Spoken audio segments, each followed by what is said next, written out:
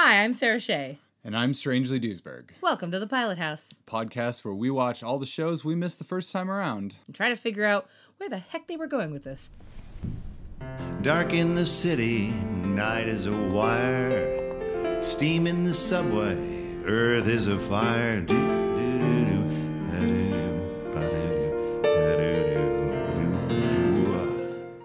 Burn Notice. All right, what do we know? What do we not know?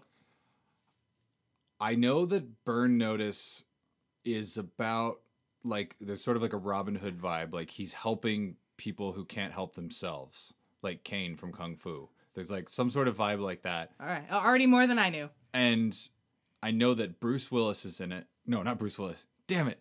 Bruce Campbell. Don't hurt me. Bruce's, please. I love all the Bruces. I didn't mean to mess that up. Bruce Campbell is in it. No, it's the shark. It's the shark from Jaws is a recurring character. He just rolls up on land and like creaks into place. I'm sorry. I also love you too, Bruce Boxleiter. So Bruce Campbell is in it, and he wears a lot of Hawaiian shirts in it. I know that's like a thing. Bruce Campbell in Hawaiian shirts is a thing on the show, and I feel like there's like maybe like a con man angle. Ooh, I'm a big fan of anything with con men because I love that sort of. There's a whimsy to it. The flim flam. The flim flam. I love the flim flam. And I think there might be con men involved in this, but I don't know. But that's about all that I know about this show. I know that it also, like, there's some action in this show. I think things go boom. I remember when the show was right before the show launched, like I was at the movies and they did like a little preview for it. And there was something about like an exploding swimming pool. And I really hope that's in the pilot. Yeah, honestly, all I knew about this leading up to it was that Bruce Campbell was in it. I do remember having heard of that, and I feel like I've seen an image of him in Hawaiian shirts. So I had a sense that it was in California or something like that. I had a vague sense that possibly there was crime in it, and I know my mom likes it. That's about it. Yeah. That's all I know. I don't know what what is the burn notice? Maybe maybe it starts with a character getting in some sort of trouble. He gets noticed. Like, this is your burn notice. He gets notified that he has been burned. Yeah. Something like that. You just got served. You just got noticed. Apply cold water to the burn area that I noticed. Yeah, that's where we are with this one. All right. Pretty big stuff. So. Pretty excited to check this out. All right, let's go watch Burn Notice.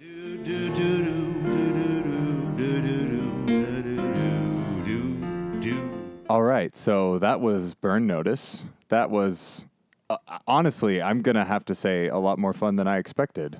Yeah, it was pretty good. I'm not super in love with it, but for a 2007 show on, USA? Is it a USA show? Yeah, I think so. I believe so. Not bad?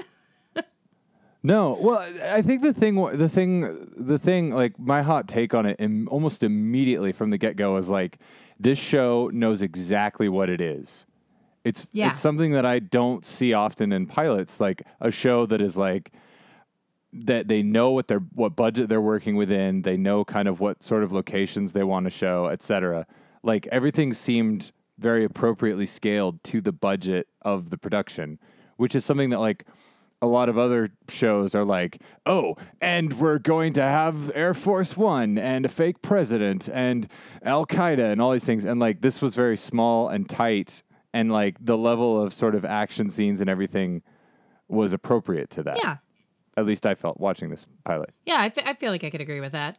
The only thing that I found sort of odd about it, and maybe this will make more sense after we talk about the actual show, but I felt like kind of confused about who this main character really is as a person. Like I felt like they were trying to sell me two different people, and I wasn't sure that I bought him being both of them, you know? Maybe we'll talk more about that after the synopsis where I will have examples. It did feel like they were trying to sell him as either like this stone cold badass or as like he's really got a heart of gold softy, but like he kind of oscillated wildly between those two things at points, and it was kind of hard. Yeah. is hard to quite get a handle on him. But that can often happen in a pilot where it's just the character needs a little more room to breathe. And it's like, this is all the things that he could be at different points depending on situations or something. Yeah. But overall, I think a lot more fun than I was expecting, which I think had a lot to do with some of the supporting cast in this as well. True. Because everybody just seemed to be having a ball. Yeah. There was no one thing about the show that I hated. I'll say that right now, which is not true of a lot of the shows we watched. Yeah. All right. Well, shall we go to that synopsis? Yeah, let's get into it. All right. Some kind of real sassy music cue. Burn Notice. The pilot, which is titled Pilot. I feel like we should start noting when shows are, because a lot of shows are it's just called Pilot, and sometimes they get a proper title. This is true. This one, just Pilot. In the pilot, we meet Michael Weston, our hero, an American spy who is in the middle of a sticky operation in Nigeria when he gets notified that he's been burned, which is apparently spy talk for getting fired, basically. Immediately we are. Well, I think it's funny that they immediately launch into like. We hear he calls somebody in the middle of this scheme he's in, and they go, "Sorry, we received a burn notice." Yeah. And then he's hung up on. So they say the title of the show like bam right up top, and then very quickly after that somebody uses burned as a verb. So we're in on the lingo immediately. Yeah. So immediately we're shown two conceits of the show's design. It has two fun conceits. One is that Michael gives sassy voiceover about whatever's happening. Usually commentary about how being a spy is not all that great. It's really boring. You stand around waiting a lot and stuff like that. And also when new characters are introduced, whether they are for this single episode or important for the long run, we get a title card on screen giving their first name, or whatever their name is, and their title in the context of the episode. So we see the character that he's doing the deal with is Boris, wannabe warlord. Those are two of the main conceits of the show. Yeah, which makes our job very easy. Because one of the hardest things when watching a new pilot, especially one that has, I think this has more than a dozen named characters of note, is keeping track of who people are and what they are. Yeah. Like, oh, was Oleg the art dealer or what? So like, it's great that these things are noted for us. Yeah, and it helps. It's a bit of a cheat exposition wise because we get to know exactly who the character is, whether we know already or not. Right. It gives them an opportunity to give a little bit of backstory, right. Which was used. Sometimes it wasn't, and sometimes it was. But it's a little bit of a cheat, but I'm okay with it. It's sort of fun. It helps you keep track because honestly, there are a lot of characters. Right. So I'm gonna let them go. And also, I kind of read that particular conceit as that is how Michael is sizing people up when he meets them. Oh, that's an idea. Yeah, I like that. Like that little thing popping up was like Michael's internal monologue of like who they were or what they were. So he's in a sticky situation. He's been burned. And we get to see Michael do some classic spy stuff in order to get out of the sticky situation the burn notice has landed him in. And he steals a motorcycle. And there's a really awesome chase scene like through the streets of Nigeria. Like this was one of the things where I was like, they are not trying to do like an epic jump over a river or something. It's like, it's very firmly grounded within the level of budget that this show has. Yeah, and actually, I want to step slightly back for a moment. Just before he leaps into action with the chase scene, there's actually a moment when he first figures out he is in a hotel room surrounded by bad guys, and he's just been completely cut off from his support system, and he is totally screwed. There's a moment there where you're expecting, now's when he flies into action like James Bond. Right. And instead, they cut to the Stooges beating the crap out of him with the mid-2000s version of the Benny Hill music playing. Yes. Like, it's immediately we get the tone is a little fun. Yeah. Like, it's less action-y. The show's gonna be less action-y than it is. It's like, haha, oops, and all of a sudden they're beating him up with like a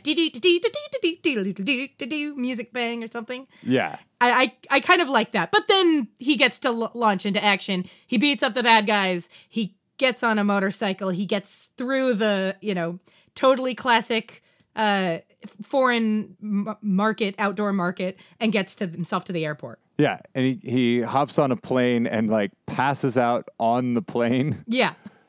And then wakes up at a cheap hotel in Miami. Yeah. Which we get some exposition from the character who is waiting for him to wake up in the cheap hotel in Miami, which is Fiona, the ex-girlfriend, who is Irish and the best part of the show, in my opinion. Also, like, I gotta say, I think it's amazing that we have watched like about 10 or 11 pilots together now. And this is the first one where the female romantic lead is like within 12 months of age of the male romantic lead. Oh, yeah. Good point. They are less than a year apart. Yeah, I didn't look up the actors, but they read as about the same age. And I didn't even think about it. It's funny. I don't think about it when they look about the same age. I notice it when they don't look the same age. Right. That's what I noticed. So yeah, that was nice. I immediately keyed into that and I was like, I have to look though, because this is TV and this is USA. Yeah. Or whatever network. This is that kind of network. So I went and looked and like, yeah, the actor and actress are like 48 and 49 now, respectively. So at the time of the show, they would have been in their late 30s. Yeah. Which how refreshing. Yeah, and even just for him as the lead in this, he's playing someone who's been around the block a little bit, but he's not playing the like older mentor-y type guy, which I feel like a lot of TV shows would have someone who's about 40 being the older mentor-y guy. But no, not this one. Yeah, he's the main guy. Yeah, he's between being a young hotshot and being an old mentor. He's that nice spot in the middle where you're just doing your job. Yeah, he's almost a Richard Dean Anderson. Oh, and it gets even more Richard Dean Anderson-y later, but we'll hold on to that. So we get a little bit of exposition from Fiona, the ex-girlfriend, a little bit about their history, that they're broken up, is that he's in Miami, and she was called because she's still listed as the emergency contact in his wallet, but all she knows is that the airline was instructed to bring him to Miami. And she comments that it's home, isn't it? I mean, as close as you have to a home, your mom is here. And he is like not thrilled about mom being there. Oh, no. Like, he's not from the excited to be get-go. in Miami. Of any place he could have woken up, he's not excited about it being his ostensible home of Miami. So immediately we get a vibe that she's not exactly a civilian either. Right. He looks out the window and she goes, "Oh yeah, you got an FBI tail on you." And he asks her to shake it for him. And she goes, "All right, but you owe me dinner." Like, they've got a fun kind of rapport right off the bat. I also really like the scene right off the bat because he asked her to do a favor for him, but it didn't feel like a, "Come on, baby, do this for me." It was more of just like a, "You're here. You obviously give a shit about me. You are very competent. Yeah. Please be competent on my behalf." Yeah. Which I liked. I really liked that interplay a lot. Yeah, he kind of treated her like, "Well, you're here. You're more or less on my team right now. So can you shake these guys for me?" There was no manipulation. And she wasn't like, "Ugh, this old boyfriend of mine." She treated him like someone who's just, I don't know, someone who's in her life that she's not totally sure if she trusts or not. But she wasn't like bitter, which you get a lot with an ex-girlfriend character. Right. Big finger quotes on ex-girlfriend. Very quickly, Michael finds out that his credit cards and bank accounts and all of his money have been frozen and he's broke. Yeah. So he tries to get a hold of his handler and he's like calling the CIA or whoever he worked for. And they're like, "Never heard of him. He doesn't exist." They're like, "Oh, I'm sorry. That person doesn't work here." And he's like, "Look, I know the procedure. I couldn't get to a secure line. Just let me talk to him." But they give him the brush off and hang up on him. So he then pulls the first of many, many examples of whimsical spy fuckery, which I capitalized in my notes. Because there is, I mean, we're getting a spy fuckery.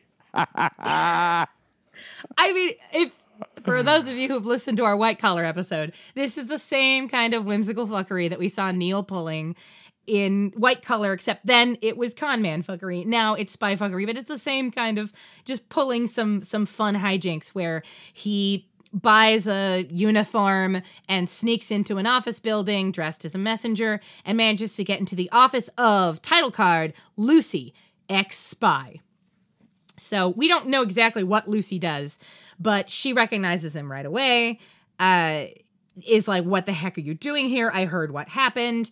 But she hasn't heard much, just that he was burned. Right. He says... She's like a civilian contractor now or something. She's someone who does consulting or some sort of high-level detective work or something like that. So she's kind of connected, but not like right on it. Right, yeah.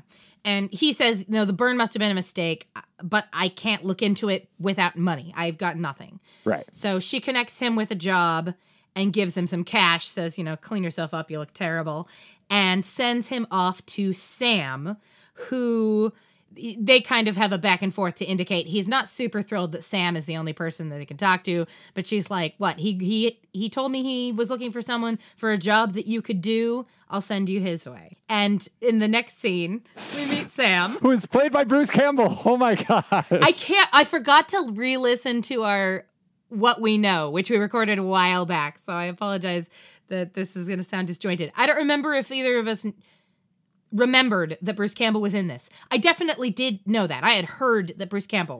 We did, and I mean, I was not aware that his part was like he is a regular on the show. I thought maybe he would be like a cameo thing every once in a while. I think I had a sense that he was a regular character on the show. He was so great. Like, it was something that, like, the very first thing we see him doing is, like, he's checking out, like, a hot girl walking by in a bikini, which this show, just the hour pilot of the show, has more gratuitous walking around in bikini shots than the entire Fast and the Furious franchise has achieved in, like, 8 feature films now. It's... Yeah, it is in Miami. And we skipped over it, but there's a little bit where the only place that he has the cash to stay and where he points out in his voiceover that he'll be able to easily spot an FBI tail is a shitty beachfront hotel full of spring breakers. So there's a lot of bikinis going on for the first couple of scenes. But back to Sam, who appears on screen. Sam, the buddy. And that's Bruce Campbell's character. He is a former spy. He's retired, kind of a layabout and a goofball. He's got like some sugar mama that's paying his rent, and he's a bit of a lush. Yeah. Oh, and he drinks in every single scene that we see him in. So he's an alcoholic. He's a little bit of a womanizer, but in a pretty cash way. He's not gross. He doesn't creep too hard on anybody in this episode anyway. No. And he's just easygoing. He's just like, hey, what do I care if you're burned or not? I'll talk to whoever. Nobody tells me anything. Yeah. I'm just a freaking goofball. But yeah, pictured Bruce Campbell not acting. Yeah. Anyway, he is there mainly to hook up Michael with a job. He sends him to this super fancy mansion where Michael meets Javier, the caretaker. He's credited on screen. So this guy is under suspicion of robbing his employer, but he says, I didn't do it. He's offering him a tiny amount of money, but he's desperate. He's a single dad. Right. So Michael takes the job, which it seems a little bit unclear, but it's like, well, I guess he's desperate for money. Right. So even though Javier is only offering him a tiny amount, he's like, well, okay, fine, I'll take it. Well, and also there's something, Michael says something as he's walking up to the mansion where he like clocks how much money is flying around at the mansion and says something about how this could lead him to other things or something like that. Like, it's kind of like, well, he's like, I'm getting the ins with these people in this world or something. He says that this is the kind of place where you can get in trouble. Right. He says, one day you screw in a light bulb in a building like this, and before you know it, you're getting shot at by a Mexican cartel. Oh my gosh, that's right. And the Javier, the caretaker, is played by this amazing character actor, David Zayas, who has been on a lot of procedurals and TV shows and often plays someone who's a little more villainous or a little more like rough around the edges. Oh, that's fun. I didn't recognize him. I really dug seeing him just play this like loving, devoted father and like nice dude who just works a job. Like, it was really fun to see the warmth that this guy can bring, because often he's playing the guy who's like, you don't want to mess with him or he might betray you or something. And so to just see him just be like nice, really gave me the warm and fuzzies because Yeah. he's a great actor and I love seeing him and stuff. So I was like, yes. That's fun because I didn't recognize him, but I did recognize his employer, Mr. Pine, who's played by Ray Wise. I had to look up the actor's name, but this guy has been in frickin' everything. And he was playing to type in this episode. Yes. He is always a rich, smarmy asshole. And I actually was interested I glanced at his filmography and TV credits because I was trying to remember what do I know this guy from. I could kind of generally picture him as a smarmy evil dude in a million things, but I couldn't pin anyone down. And he's been in so much I couldn't even tell what I was mainly recognizing him from. Yeah. But interestingly enough, he has been in 3 shows that we have done on this podcast. Moonlighting, even, Charmed, and NCIS. Oh my in order of gosh. appearance. Yeah. Yeah. He is so He plays great. a demon on Charmed. Of course he does. Yeah, of course, right? In Moonlighting, which obviously that was early in his career, he is simply credited as murderer. That's all he gets. I've watched that episode because that is like Really? episode 2 or 3, and I remember being like, "Oh my gosh, there he is!" Yeah, oh my gosh, Oh man, he's yeah. just This great. guy, I cannot. Oh God, you know what's funny is I've been listening to a podcast about Riverdale, the sexy CW Archie show. The podcast is very funny. Cry Me a Riverdale. I don't actually watch the show though. I'm just listening to the podcast, and I keep picturing Ray Wise as Hiram Lodge. I know it's not him; it's somebody else.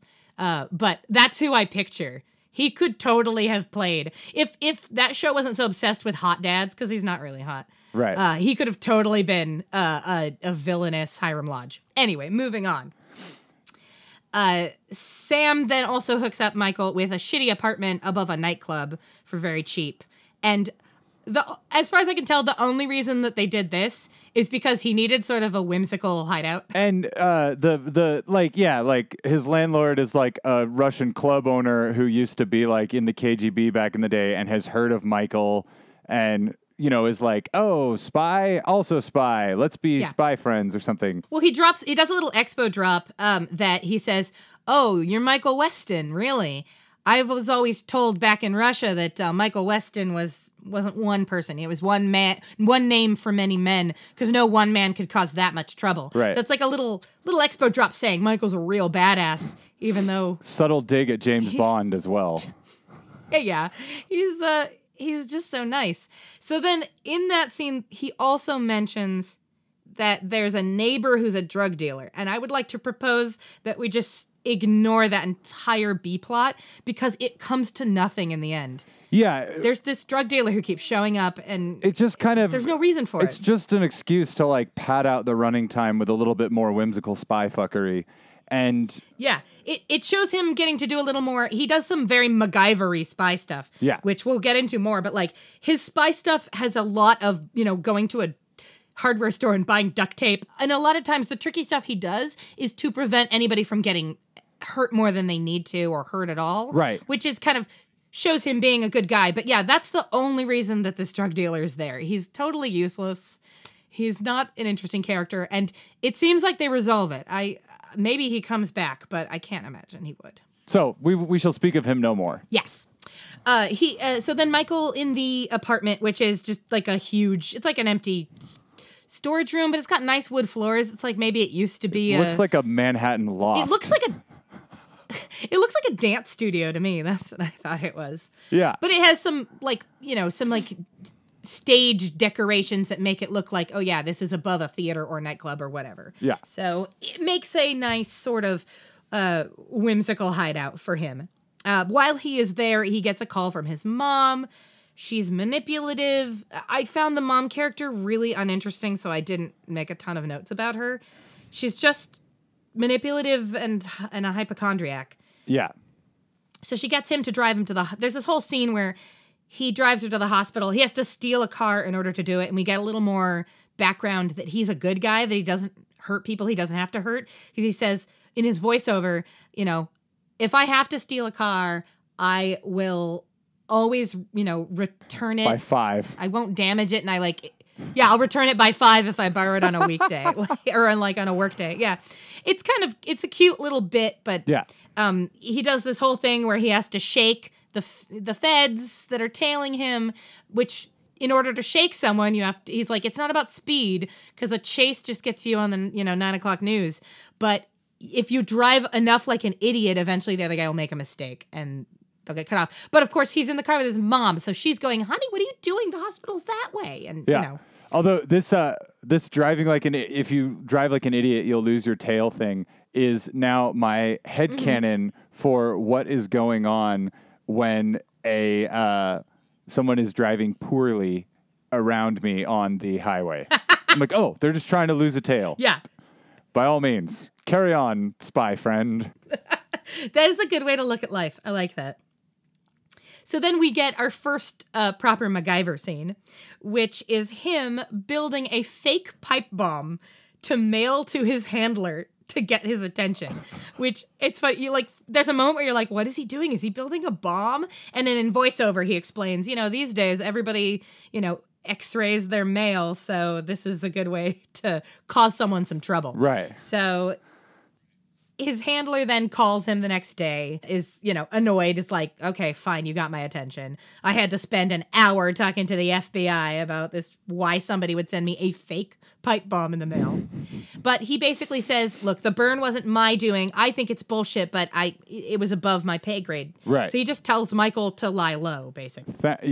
Thanks, buddy. Don't leave Miami. Yeah. So then Michael... I feel like that's the moment that Michael officially decides to take the job, because the next scene he goes to Javier's house and meets Javier's 10-year-old son, who's adorable and cute and precocious and all the things that TV children are, and says to Javier I'll do it, but I want half the money up front. And Javier just already has half the money counted out and hands it to him. It's adorable because it just kind of says to me that this guy Javier is he's kind of a low level, just a dude working a job operator, but at the same time, he's a competent dude who's pretty good at he's on it. He's like, I know where this is going. Here's your money. Let's do this thing. Yeah. And he's very trusting. He's right. He knows that, they say the amount he's got, it's $5,000. It's not even $5,000. Right. That's nothing. Because during their earlier conversation, Michael says, okay, so what you want me to do is solve this mystery, find out who actually did it, catch the bad guys, and clear your name. And you want me to do all that for less than $5,000. And so it's not a lot of money. So the fact that Michael is willing to help Javier, I think that makes him he's like, yeah, I will, whatever. I'm going to you're willing to do anything. I will give you this money, Anyway, Michael then goes back to Sam, who we've kind of established Sam is his connection back to the world of shenanigans, basically. Yeah. Of crime and spy fuckery.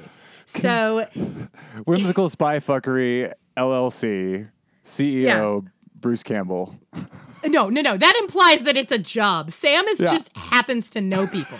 He doesn't actually do anything. That's the great thing. Michael just meets up with him and says, connect me to someone, connect me to a money launderer. Yeah. He just has no connections. He has no way to get a hold of anybody anymore. Right. But Sam, he just knows everybody because he's like, whatever, I just chat with people. Yeah. So he connects him to a money launderer who connects him to an art dealer, because Michael's thought is the way to find out who actually committed this robbery is to track down the paintings, because that was one of the things that was stolen. Some very expensive paintings by famous people. So he goes, all right, well, I'll figure out who bought the paintings and I'll, track it back from there. So he goes to talks to the money launderer, and the money launderer and him seem to know each other and have a little bit of history. And they have a little chat, and the money launderer sends him. It's kind of cute. Yeah, it's kind of cute, which something that this show, one of the reasons I enjoyed the show so much is that all of these bit parts are, a lot of the characters are very broad, but everybody, it seems like this show is going to be populating its universe with really, really memorable guest characters. Yeah. Which is a really fun thing to do on a show. A show like this lives or dies based on the randos who show up for one scene. Right, yeah. And they're not depicted as all, slimy criminal types. The money launderer, he says, I need you to connect me to someone about some paintings. And the guy goes, oh, paintings are no good anymore.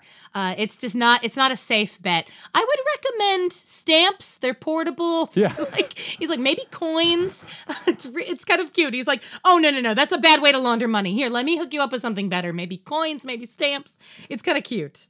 So then Michael goes to this art dealer, and the art dealer tells him that the paintings that he's looking for, like there were some paintings like that recently on the market for sale by a real estate guy who's trying to sell them at a high price, but nobody was buying. Yeah, because it's like not a popular art movement anymore or whatever. Basically, it becomes obvious that Pine was trying to sell them and couldn't sell them. And this was like this scene was a little bit like I didn't quite know how I was supposed to read it, because the art dealer is like very much like this gay caricature who's like, hello, handsome, like I will tell you some things. Yeah. And then I just couldn't quite read Michael's performance in the scene, because he was like, thank you, you've been very helpful. And I was like, are you willing to flirt like both sides of the line to get to some info? I didn't see it that way. The way I read it was, when he first is introduced to the art dealer, he's not flirty or anything.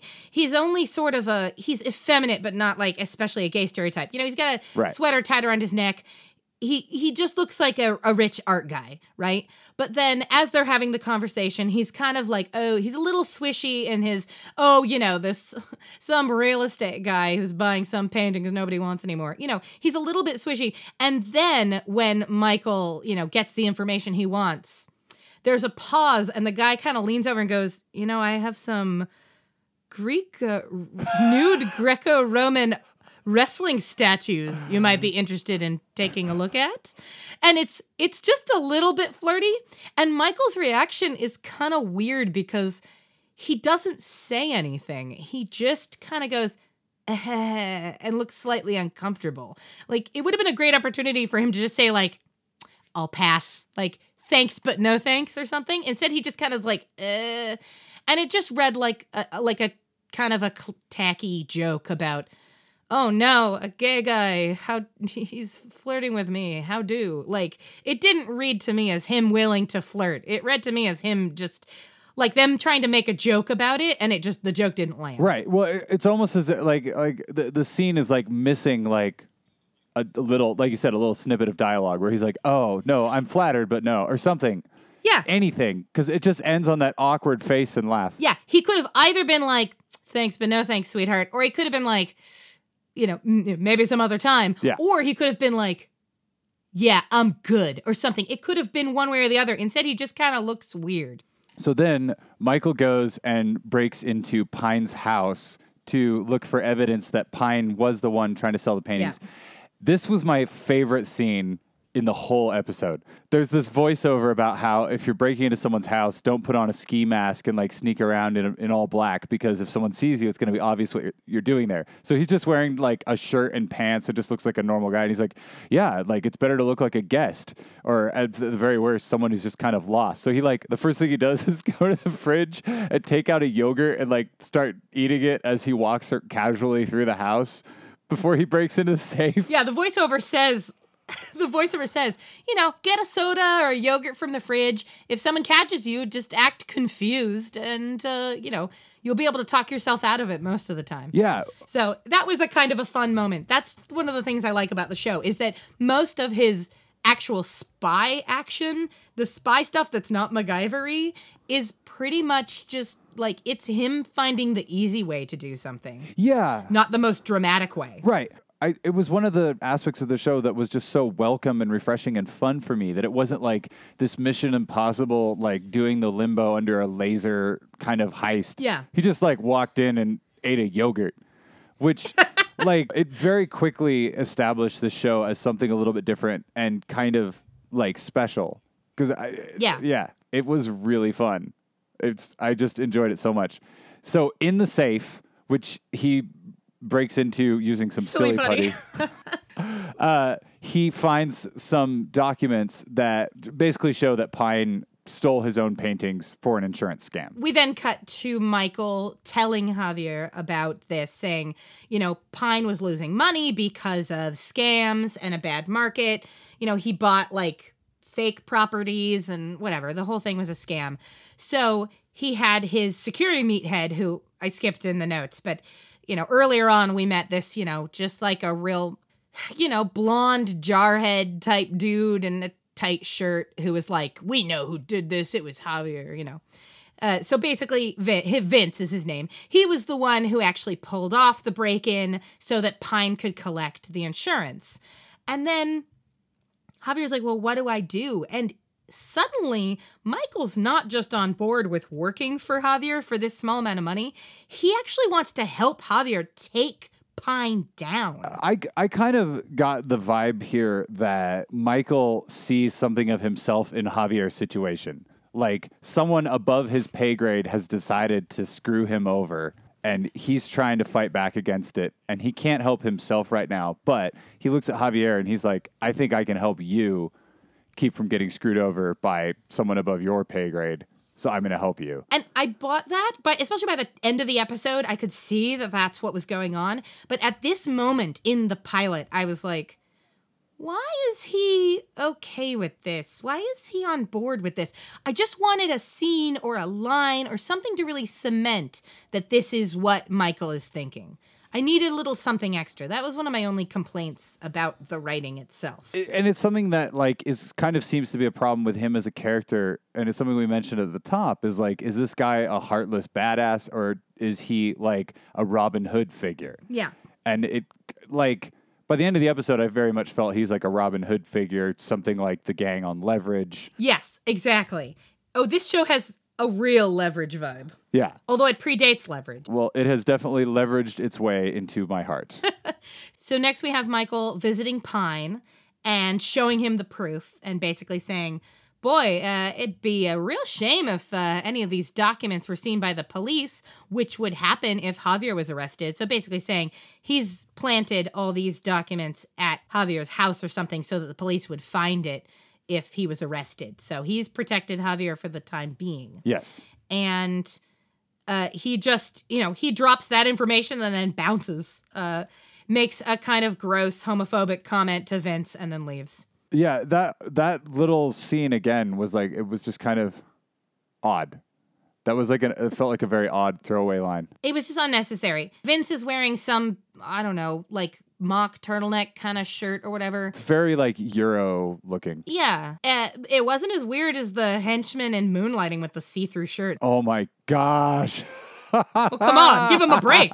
He's not wearing a see-through blouse. You can't see his nipples. Get over it. Yeah. But, Michael goes, nice shirt. Does it come in men's? And it's like, come on, 2007. Really? That's the best you could do? Like, anyway, he then leaves and we get MacGyver scene number 2, where he's basically making a bug out of cheap cell phones. And he makes a cute comment in the voiceover about you learn to do this kind of thing when the budget, well, whatever it's called, the budget department, that's not what it's called.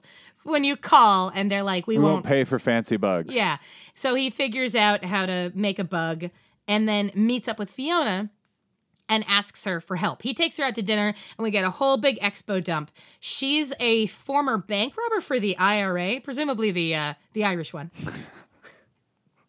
They just say the IRA and don't. Right. And I was like, I know what they mean, but I feel like there are some people who watching this who'd be like, for the Internal Revenue? No, not Internal Revenue, that's IRS. What's the other IRA? The Roth IRA. Yeah, there's an organization. No, am I just thinking of anyway, it says for the IRA. Anyway, so they get a bit of a back and forth about she's not over him. She still kind of wants him. But she's willing to help because she's very like, yeah, might as well. Why not? She's kind of up for whatever. Yeah. Although it's clear that part of it is that she also still isn't over him. Again, like just it was so nice to have a romance between people of the same age. And a sort of refreshing take on it. Like, yeah. It wasn't a cliche, oh, this man who ruined my life. How, last time I saw you, you did horrible thing. You left me to be, on a train depot in New Orleans or whatever. It wasn't you ruined my life. You left me tied to a chair in a burning space shuttle over Prague. How dare you? Yeah, and it's not like a sassy back and forth. He's very much like, look, I'm not good at relationships. I'm good at tactical analysis and hand-to-hand combat. I'm not good at relationships. They have a very kind of real feeling conversation where she's like, we could have made it. We could have our relationship could have gone somewhere. And he was like, well, if it makes you feel better, you were the closest I ever got. And then he doesn't say to what, presumably to marriage or something like that. He just says, but not close enough. And it's, I don't know, it feels like a very genuine moment between the two of them. But I also like that she's like, okay, I'm still game for whatever shenanigans you're about to get me into because I haven't got anything else fun to do right now. You know, that's like her attitude. Speaking of shenanigans, the next day, Michael and Sam pull some great shenanigans to sneak the bug into Pine's car where, like, Sam hires a acquaintance of his who's a cabbie to punch him in the face to, like, have, like, a fake brawl. He's like, yeah, I offered him $50 to punch me in the face. He didn't need to hear any more. And then doesn't Michael say, I'd do it for 20? Yeah. Or something like that? Yep. It's a nice little moment. And yeah, they Sam and the cab driver fake like an altercation over the cab driver cutting him off or whatever. They fight. He gets punched and lands in Pine's car, so he's able to plant the bug. So it's a nice little moment there of spy shenanigans. So great. Then I don't know, we get some more family stuff. The family stuff was really, it felt like it was definitely setting things up for the future of the show. The family stuff didn't really play into this plot at all. His mom keeps mentioning his brother Nate and how they should reconnect. Nate's a total mess. Oh, and she establishes earlier that the dad, she's like, you missed your father's funeral. And it's a great line, actually. I should have mentioned that. By 8 years. And then Michael says, well, the last time I saw him, he said, I'll see you in hell. So I figured we had a standing appointment. So we've established that he says something about, dad was, kicked me around as a kid. Right. They had a bad relationship. He doesn't care for his parents. His mom's manipulative, but he still cares about her. The brother, he also doesn't have a great relationship with, but the mom's like, come on, bring him home for Christmas. This scene is interesting, too, because I feel like this is the scene where we finally get the answer as to whether he's like a heart of gold or not kind of character. Because he has this great little voiceover bit where he's like, I'm rated on anything that shoots bullets, and I've learned 4 different styles of hand-to-hand combat and all these Muay Thai defenses, and I have 2 black belts or whatever. He's like, but the only attack I can't defend myself from is mom's tears in my shirt or something like that. Yeah. And he's just like, he just like softens. He's like, okay, I'll talk to my brother. Yeah. And again, like kind of sort of paired with the moment with Fiona, like I felt like it wasn't like he was totally rolling over, but it felt like he was unguarded and genuine, which is the other thing that really set this apart for me from a lot of other like adventure shenanigans shows. Is like this guy seems like a real person who is willing to be emotional or willing to connect like with his family on a level like this in a way that sometimes you don't get on a show like this. Yeah. Like, he can still be a badass and, be like, okay, mom. With I don't know. I just liked that. Fortunately, he is saved from being around his mom for too long because Sam calls and says that the bug picked up Pine and Vincent in Pine's car, and they're planning to kidnap Javier's kid. Yeah. So... like, right now. So, Michael... like, right now. Michael does this whole weird thing where he kind of carjacks a car, but like the guy who owns the car is still in it. The guy's a bit of a ridiculous stereotype, so I'd like to gloss over that scene. Basically, he steals a car, crashes it into Vince's car to stop Vince, but then takes all the cash out of Vince's wallet and his expensive watch and gives it to the guy and be like, here, sorry about the damage to your car, and like runs.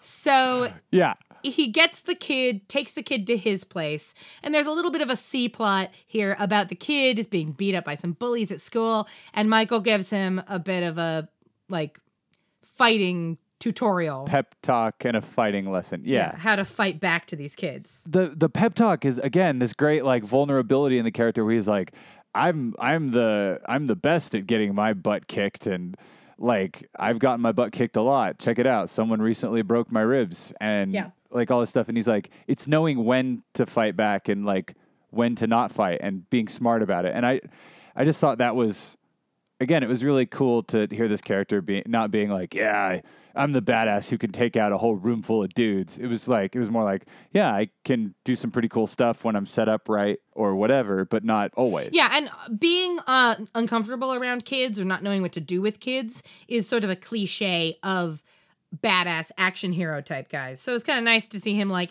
he's not like, oh my God, I love kids, but he knows how to talk to this kid more or less. It's nice. Yeah.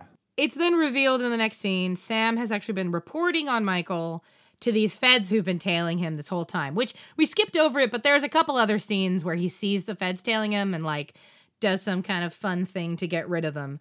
But now Sam's sitting in a coffee shop talking to them, and Michael strolls right in like, hey guys, are we talking about me? Because he knew that this was going on. Right. He even comments like, come on, I have 2 known associates in Miami, Lucy and Sam, and they're both willing to help me. Like, that was too easy. Something was going on. But basically, all that's established there is that the feds don't know anything. They were instructed to keep an eye on him. Yeah. That's pretty much it. And he and Sam are cool. Sam's like, oh, I'm sorry, man. They got control of my pension. I had to. Which is cute. The way Bruce Willis, whoops. Sorry, Bruce's. I didn't mean to offend the Bruce's actor.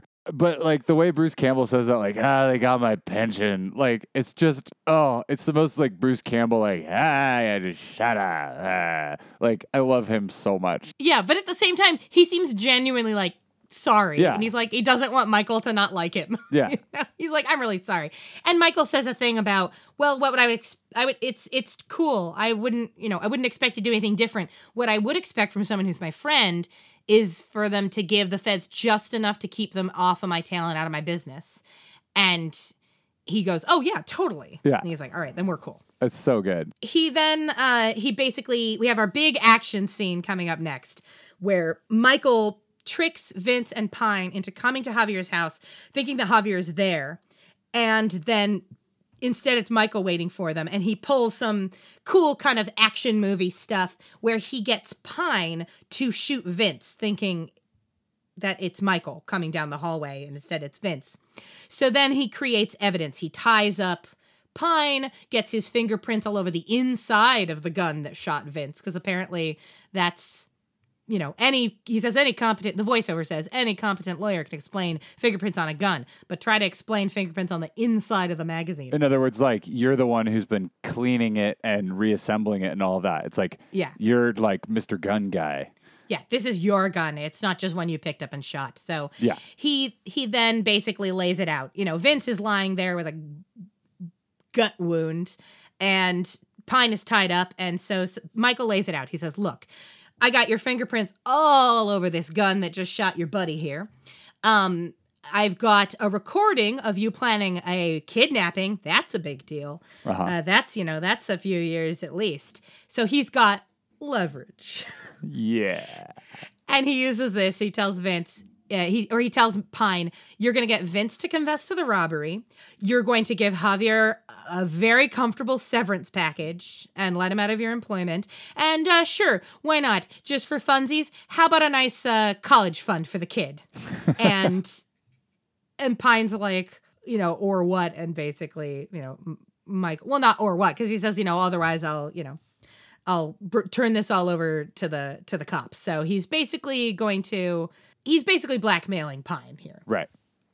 And he gives a nice threat about at the end about and I'll be watching. Yeah. So he's now thoroughly, personally involved with this whole operation. Speaking of which, we then get this heartwarming scene. Oh, yes. I love that you put heartwarming in the notes. Yeah. Because I was very much like, it was like, aw. Well, it's cute because it starts with him walking up to the feds, just like, oh, hey, guys. He brings them coffee and goes, can I borrow your binoculars? And they're like, this is not how it works. And he's like, come on.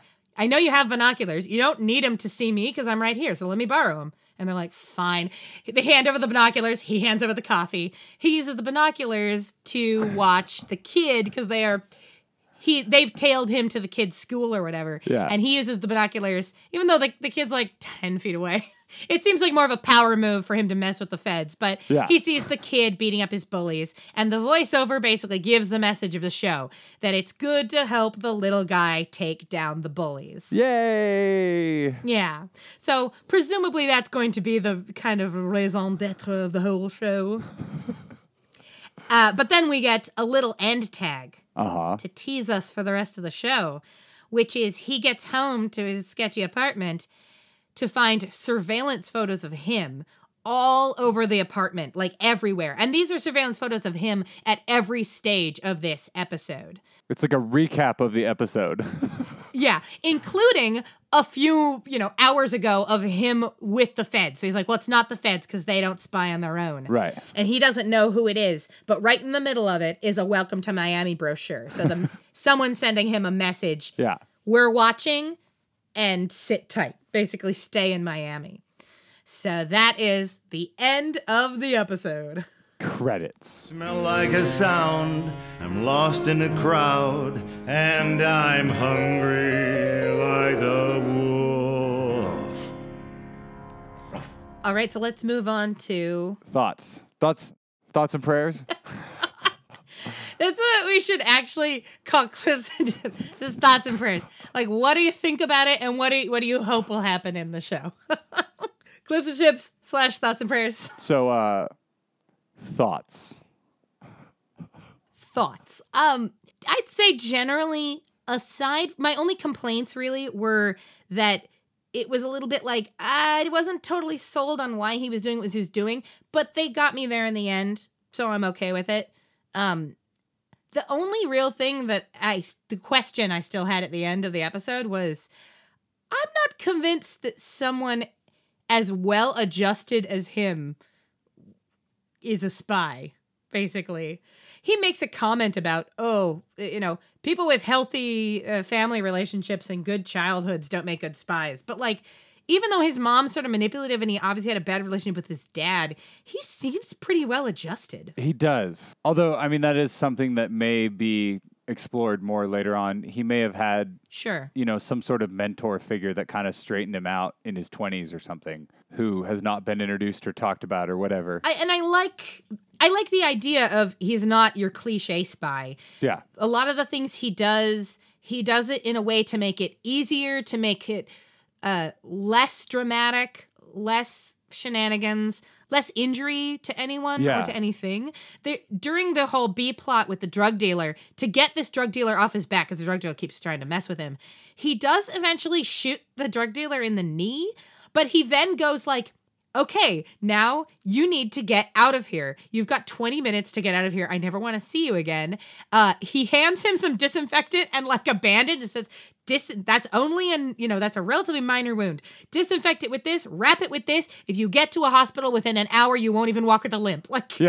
This ridiculous drug dealer character, he's still giving him, first aid advice. So I liked that. I liked that he's a spy, but he's not James Bond. He's not always doing things the most dramatic way. He's not seducing ladies and doing ridiculous crap. And yeah. And yet it was like, is this guy really this guy's a spy though? I don't know. Maybe I'm just too used to seeing ridiculous spy stuff. It's too hard to buy somebody who actually can think straight being a spy. Which I enjoyed. I think that's one of the reasons that I was so invested in the show almost from the word go, is it's like, I actually like this guy in a way that honestly, if I get right down to it, I don't like James Bond. I don't like a lot of these spy characters because they're assholes who don't really think about the people. They just kind of blow through people's lives and whatever. Yeah. Oh, even in the very first scene, not the very first scene, but when he steals the motorcycle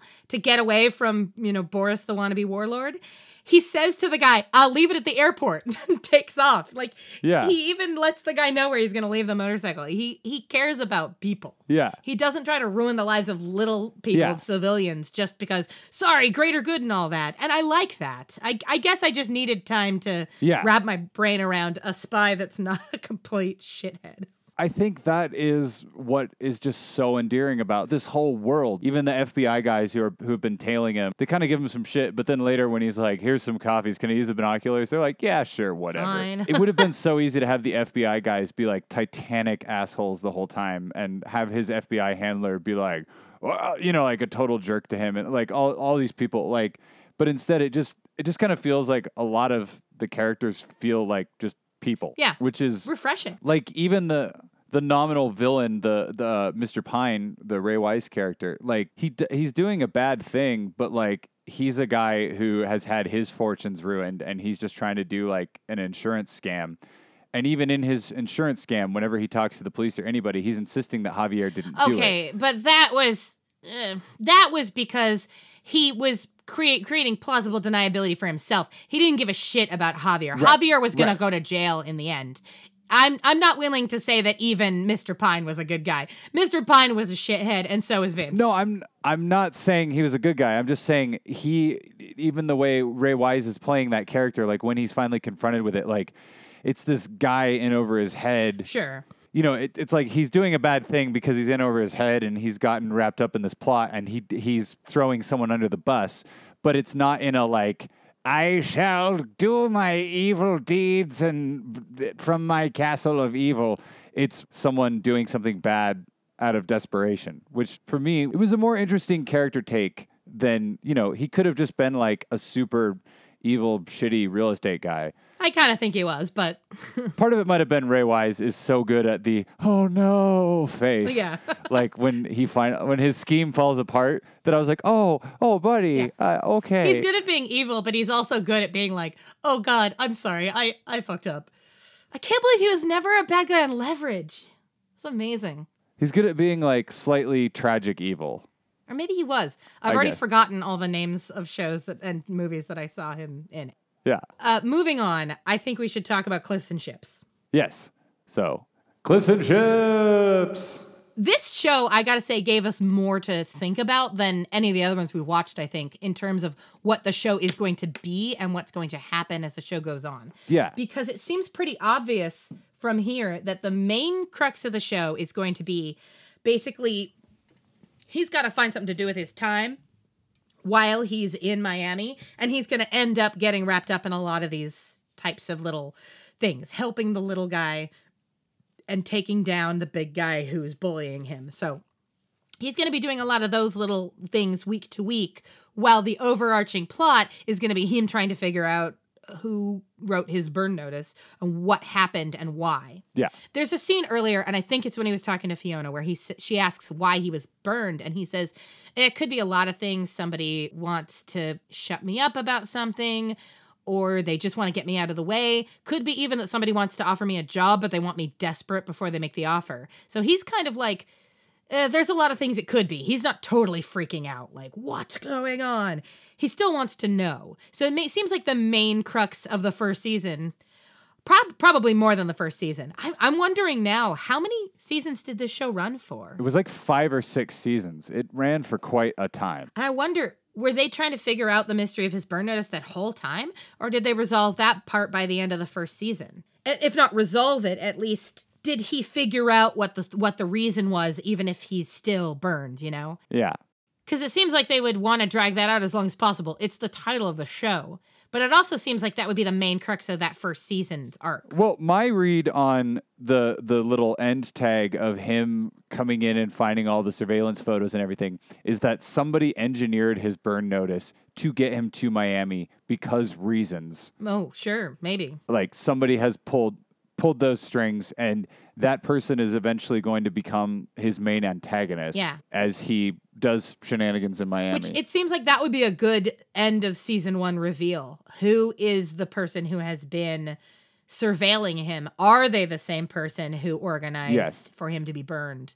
So that was that'll probably be the season 1 cliffhanger. It seems like it has to be something along those lines.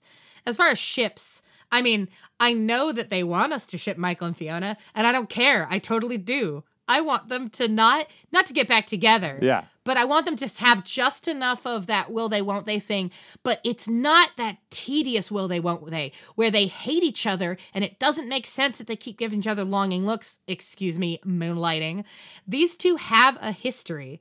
So they've got feelings for one another, but they also have good reasons for not wanting to get involved with each other. But they're going to keep getting thrown together and keep working together on cases, and those feelings will flare up, and maybe they'll occasionally... I mean, there's a scene in this episode after they have dinner, like, Fiona is drunk and she wants to bone. She's ready. She's like, let's do this. And Michael's basically like, I got a lot to do. I got to get to sleep. And she's like, ugh, whatever. I'll see you tomorrow. And I love that. He turns her down and she doesn't go, well, then, find someone else to help you with your scheme. She's like, okay, see you at work. She's like, whatever. Yep. And I love that about, I love her character. She's so good. The actress looked familiar, but I forgot to look her up and find out who she was. She reminded me of somebody, and then I was like, I don't think she's actually the person I'm thinking of. Anyway, she was fantastic. I think we both agree. Team Fiona. So I just want the two of them to keep having moments and having feelings for each other, but not wanting to go into it for like very legitimate reasons. Right. That's the best kind of will they, won't they, when there is a good reason for them to like each other and a good reason for them to not be together. Yes. Which so few will they, won't they's actually manage. Oh, speaking of great characters, Bruce Campbell is clearly having the time of his life with this role. Oh, so good. It's the role he was meant to play. Just a lazy guy who's coasting off of his past achievements. Yeah. Beautiful. And something about, like, it's something that you commented on it, and it was something that I was thinking about earlier, is like, he is shown, like, checking out ladies and being a little bit, like, smarmy, but it doesn't come across as super gross. It just comes across as he's a real cad or something like that. Like, he's charming in it. And I think a lot of that is just Bruce. Yeah, that's just the way that Bruce Campbell is. I mean, I've seen him live twice at like signings, or first was a signing for his book. Uh-huh. And the second one was a screening of the movie My Name is Bruce. It was that ridiculous silly horror movie. Uh-huh. And he was there to like do the thing. And everything I've seen about him, it just feels like that's what he's kind of like. At least that's his public persona at the moment. He's like, look, I did a bunch of stuff in the past. Now I have money to do kind of whatever I want. And I'm just going to kind of hang out and do whatever. And I'm just like, he's very chill about it. Which is lovely. All right. So, let's see. Final verdict. Where were we? Yeah. We got cliffs, we got ships. What's our final verdict? Did this show do the job of a pilot? Do you want to watch more? Yes. It honestly... Me too. I watched this morning, and it took a lot of self-control not to watch the next episode this afternoon. Okay, here's the infuriating thing. This is the first show we've watched that's not available on a streaming service just for free. Like, it's not on Netflix. It's on Amazon. You have to buy each episode individually. Yeah. It's so infuriating. Well, not Moonlighting wasn't that way, but no, I didn't care because I did not want to watch any more Moonlighting. This is the first show we've watched that I was kind of like, yeah, I could watch more of this. Like, yeah. I watched so much NCIS I didn't need to watch just because it was on Netflix and it was easy. I would much rather watch this show, but it's not. Are you going to buy it? Please buy it and then let me watch it on your Amazon. I really do want to watch this show. Like, I could see it. We'll figure it out. It's fantastic. Yeah, it's a great show. All right. If you're a fan of the show, please go to buymeacoffee.com/pilothouse and buy us however many coffees there are episodes. $20 can get us the whole first season. And then you'll get to hear a recap episode of what we thought of the show. There you go. Because we definitely want to pick this bad boy up. Yeah, if we get to watch the whole first season, we will definitely do a catch-up episode. So if you're into Burn Notice, hook us up, because we are broke-ass musicians. We already pay for streaming services. We can't pay to individually stream episodes of something. That's ridiculous. Oh, my gosh. Fantastic. All right. I think that's it. Well, that was our Bruce Campbell Love Fest, which I'm going to be honest, like, who doesn't love a good Bruce Campbell Love Fest? Probably nobody. I don't know. That man is such a treasure. Anyway, that concludes this week's episode of Pilot House. As always, you can follow us on Instagram and Twitter at Pilot House Pod. You can find us on Facebook by searching for Pilot House Podcast, or maybe just Pilot House. I should really look this stuff up before I do this. We also have a website, pilothousepodcast.com, and you can, of course, email us thoughts, questions, comments, concerns, ideas for upcoming episodes by emailing pilothousepodcast@gmail.com. So it's all pretty much the same thing. The Instagram and Twitter handles just couldn't be long enough to get the whole thing in there. I think we could have had Pilot House Podcast, but the ST was too many characters because, arbitrary character limits are a thing on the internet. What else? I know I'm supposed to say a bunch of stuff. Our next episode coming in 2 weeks will be about the show Frasier. Yeah. 2 Seattle natives gonna talk about Frasier. So stay tuned for that, and we will see you all in 2 weeks.